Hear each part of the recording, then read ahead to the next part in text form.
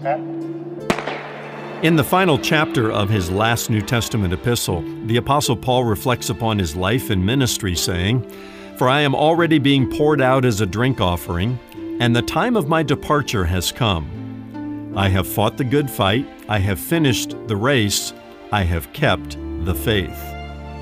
In the game of life, some people are good starters, but poor finishers. Do you have any unfinished projects around the house? More importantly, what does it look like to finish your life well? The word respect comes to mind when I consider how the Apostle Paul finished his life in ministry. You may not know the time of your departure, but are you running a good race? And will you finish well? I'm Ron Jones, and this is Something Good.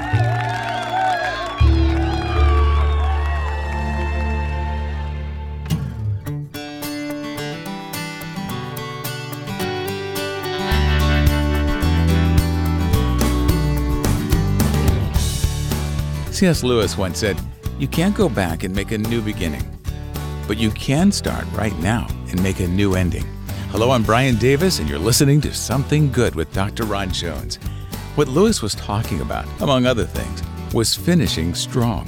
All of us, regardless of our past or our present, can start running our Christian race right now and finish well at the end. The Apostle Paul had just this idea in mind when he wrote the book of 2 Timothy. Ron takes us there next as he continues his teaching series, Route 66, the ultimate road trip through the Bible. Stay with us or visit somethinggoodradio.org to listen to any of our broadcasts on demand on your schedule. That's somethinggoodradio.org. Now, here's Ron with today's Something Good Radio message, 2 Timothy, Keeping the Faith. My high school football coach taught his players how to finish well. Now, in the game of football, that means playing hard on every down and through the whistle. You ex-football players know what I'm talking about. You play through the whistle, and doing that through 4 full quarters. Now, as players, how did we learn this important life lesson about finishing well from our coach? Well, at the end of every practice, we ran conditioning sprints, and we ran them by groups according to our positions, backs and receivers, offensive linemen, defensive linemen, linebackers and defensive backs, then special teams. Coach would send us down to the goal line, and then he would make his way down to the 40-yard line, because we would run 40-yard sprints, and he would straddle the 40-yard line. He'd put his hands on his knees, and then he'd blow the whistle. And we would run. And all he was concerned about, he didn't watch how we ran the first 39 yards. He wanted to see how we ran across the 40-yard line. And if anybody pulled up or stopped or slowed down through the 40-yard line, he would add to the number of 40-yard sprints the entire team would run that night. Got the picture? And you guessed it, sometimes we ran until sunset. We were there all night long, because he was trying to teach us in the game of football, as in the game of life, you finish well. You finish strong. Now, in the game of life, some people are good starters but poor finishers. Maybe you have some projects around the house that you started.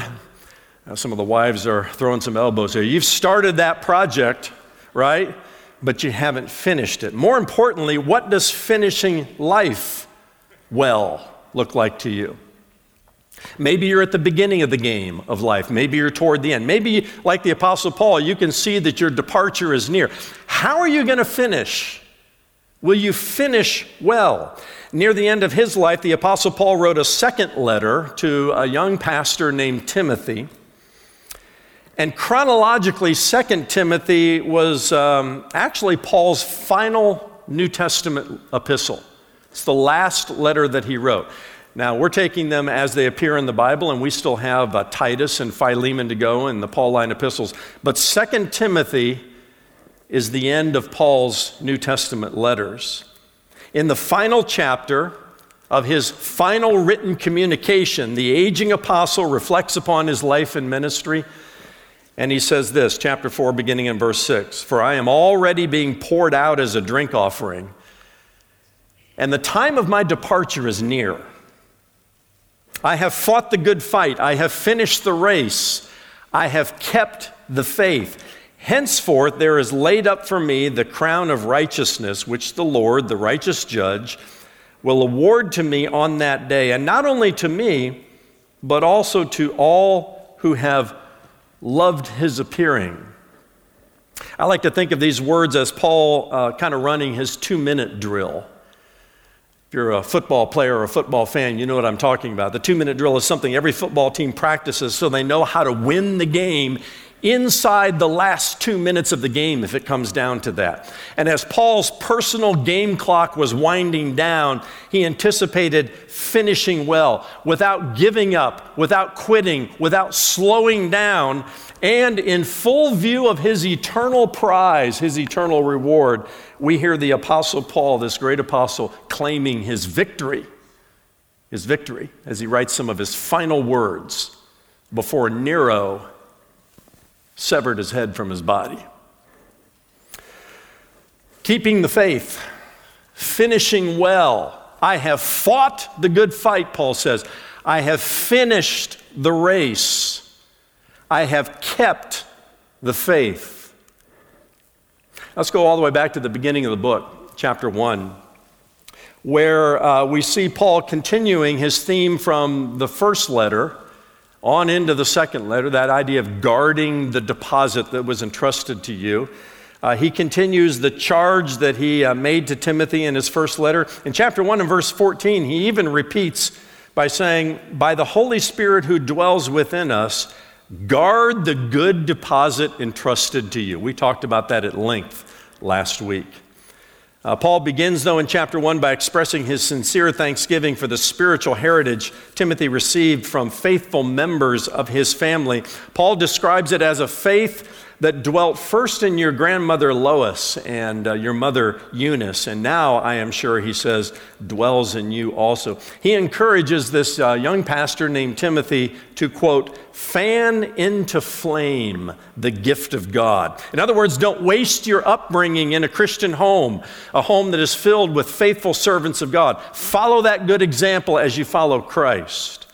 And I can think of more than a few young people who perhaps grew up in a Christian home that need to heed those words and listen to those words. Listen, if God used your parents or your grandparents to spark faith in you, now you must fan the spark into a flame. And let me just pause for a moment and speak to parents and grandparents. Get your kids and your grandkids in church, and do not give them the option of whether they're here with you. This is where they'll catch the spark. This is where you light the spark. Starts in the home, but it's deeply connected to a church. I know of some parents today say, "Well, I don't want to force religion on my kids." You force them to go to school, don't you?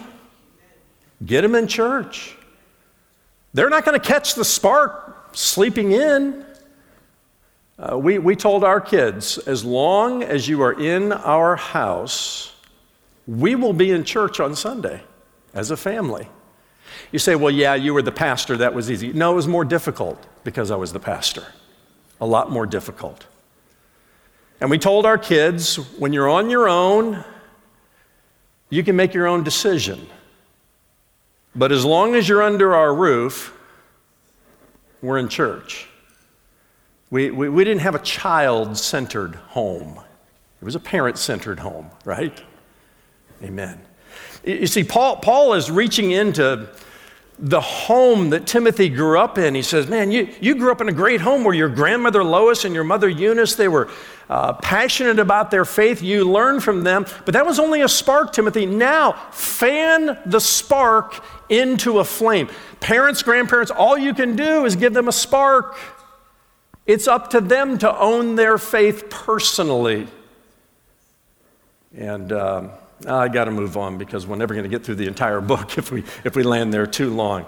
Timothy personally embraced the faith in God that he saw modeled in his family, but he must have been timid about it because in chapter 1 and verse 7, Paul says to him, Timothy, for God gave us a spirit not of fear, but of power and love and self-control.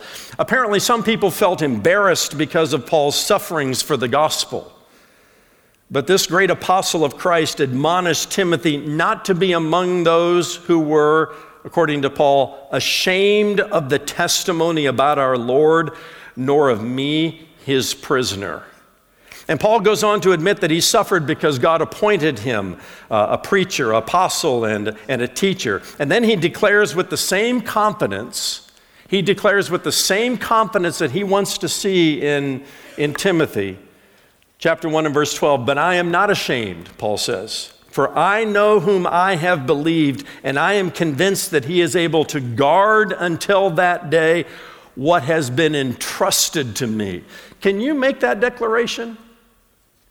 Are you confident of what you have believed in? Do you know whom you have believed? And are you expressing that confidence to every person you run into? Now, Paul closes chapter 1 by mentioning those in Asia who abandon him. He actually names some names. The name Phygellus and Hermogenes pricked his heart like a thorn bush. I love these Greek names, Phygellus and Hermogenes. If I have any grandkids, I'm going to suggest Phygellus. Well, no, I probably wouldn't because it's a negative reference here. These are two people who abandoned Paul in his hour of need.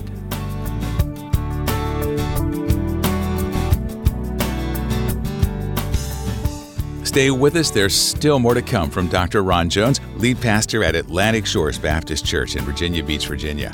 Listen to Ron's messages on demand on your schedule at somethinggoodradio.org. That's somethinggoodradio.org.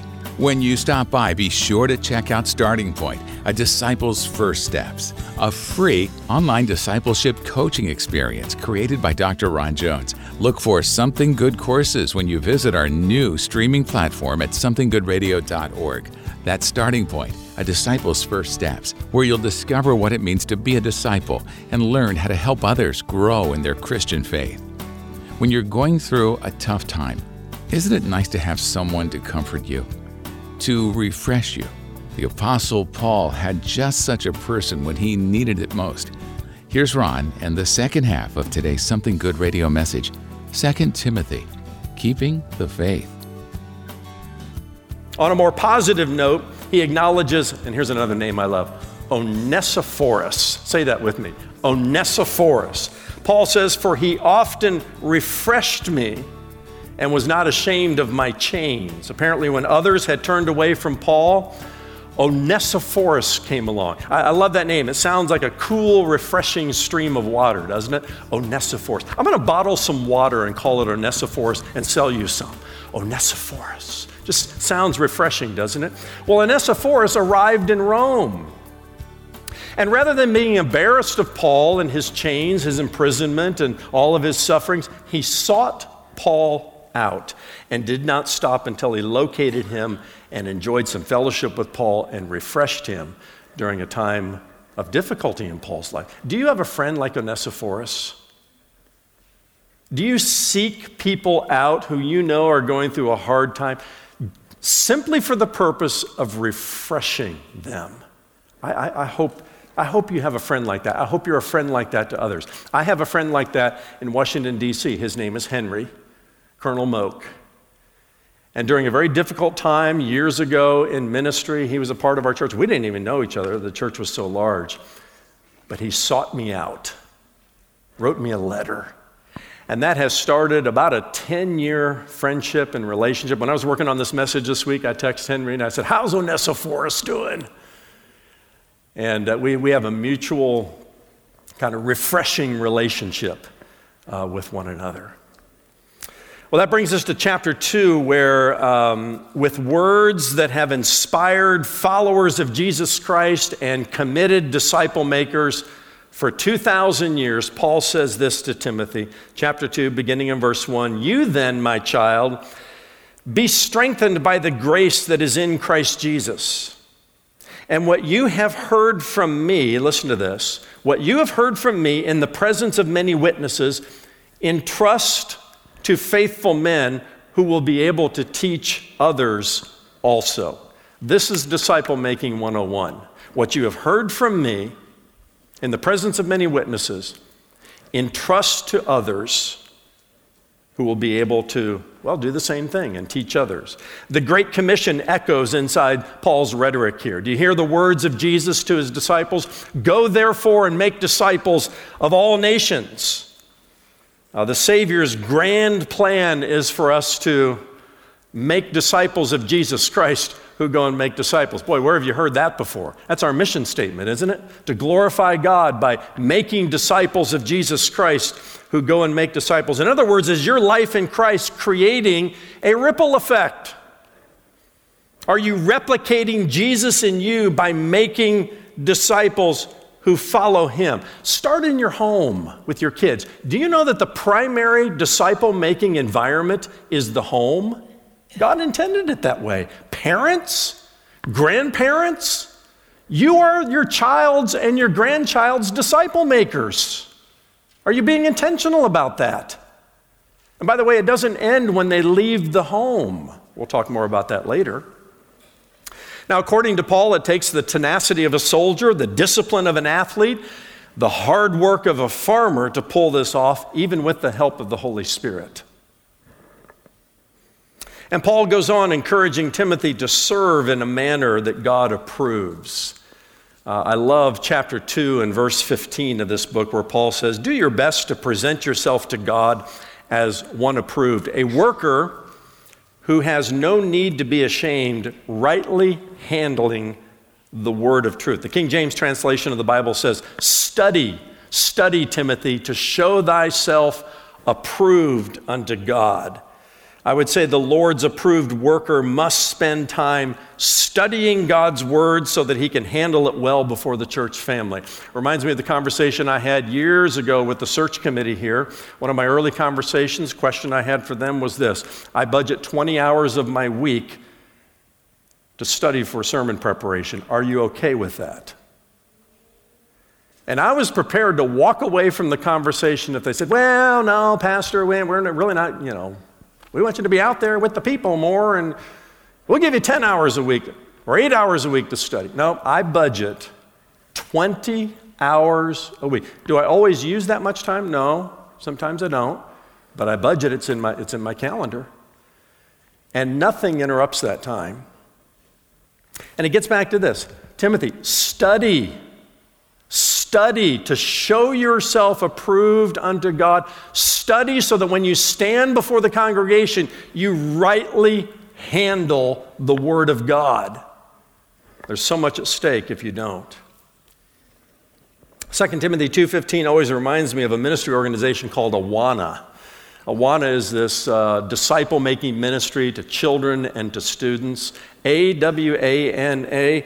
They got their name from this. Approved workmen are not ashamed. I like that.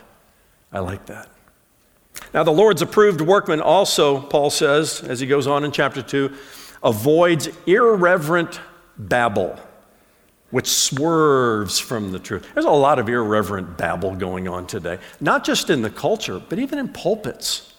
Just irreverent babble, just gobbledygook that has nothing to do with the Word of God. They're swerving from the truth. Paul uses that word again. We talked last week about what it's like to be on the ultimate road trip through the Bible and maybe driving your car down the road and you see somebody swerving this way or swerving that way. That's a dangerous person.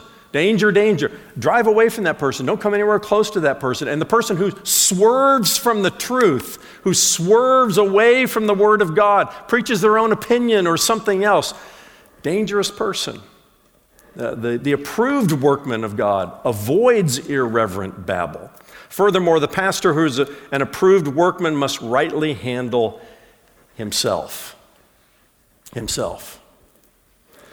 Paul urges Timothy, he says, depart from iniquity. Stay away from sin. And then he launches into an illustration about honorable and dishonorable vessels inside a great house. He concludes by saying, therefore, if anyone cleanses himself from what is dishonorable, he will be a vessel for honorable use, set apart as holy, useful to the master of the house, ready for every good work. Are you an honorable or dishonorable vessel in God's house? Are you departing from iniquity? You know, we all, whether we're pastors or missionaries or staff members or lay volunteers, the ministry that we do is an overflow of who we are. What's overflowing in your life? Anything that you need to depart from? We need to cleanse ourselves, set ourselves apart from that which is unholy. Then we'll be useful to the master in this great house called the house of God. Ironically, the name Timothy comes from two Greek words which together mean God honoring. You're either an honorable vessel or a dishonorable vessel. What Paul is saying to Timothy is, Timothy, live up to your name here. Live up to your name. And make sure that you guard yourself and take care of yourself here. One of the ways to live a God-honoring life, he goes on to say, is to flee youthful passions and pursue righteousness, faith, love, and peace, along with those who call on the Lord from a pure heart. And then finally, to wrap up chapter 2, an approved workman, Paul says, must not be quarrelsome, but kind to everyone. You know, some people are just looking for a fight. They're just looking for an argument. And that's not befitting of a pastor or a lay leader or a missionary or somebody who's doing the Lord's work, either vocationally or otherwise. He says, be kind to everyone, able to teach, patiently enduring evil, correcting his opponents with gentleness. Well, I had to learn that early on because there were a few people I wanted to correct and I might not have been so gentle about it. But, correcting and reproving, but with gentleness. My high school football coach didn't have a gentle bone in his body. He was about 5'4", but screamed like a wild man. And we came that close to state championships. And then I graduated. And later, they won state championships. And I was told by later players, he changed his coaching style. He was more encouraging and more gentle. Take that for what it's worth.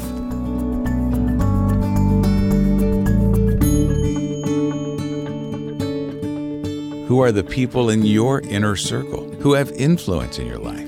Even Jesus had a group of close friends who were like-minded. How much more do we need those kinds of people in our lives? You're listening to Something Good Radio. Today's message, 2 Timothy, Keeping the Faith, along with all of Ron's messages, can be heard on demand on your schedule at somethinggoodradio.org. Check out the Something Good digital library with more than 500 hours of Bible teaching from Dr. Ron Jones to help you in your journey with Jesus. That's somethinggoodradio.org. The power of prayer is undeniable, and today we'd like to pray for you. Stop by somethinggoodradio.org anytime to share your request with us. Click on Explore and then scroll down to the How Can We Pray For You option. That's somethinggoodradio.org. We also want to say thank you because your prayers and financial support make it possible for Ron to share the gospel of Jesus Christ. Your donations do make a difference. And when you give a gift this month, we'll send you an ebook that goes along with the series you're hearing now, Route 66, The Ultimate Road Trip Through the Bible. This special resource covers all 13 of the Pauline epistles. Request your digital download today when you make a gift to Something Good Radio. Donate online at somethinggoodradio.org or mail your gift to P.O. Box 6245, Virginia Beach, Virginia, 23456. You can also call our offices at 757-276-1099. The word translated inspiration literally means God-breathed. All Scripture is breathed out by God. It speaks of how the Holy Spirit supernaturally influenced the biblical writers so that they wrote what was true, accurate, and trustworthy, making it God's word, not theirs. That's next time in part 2 of Dr. Ron Jones' message, 2 Timothy, Keeping the Faith. Join us then for Something Good. For Ron and the entire team here at Something Good Radio, I'm Brian Davis saying so long and thanks for listening.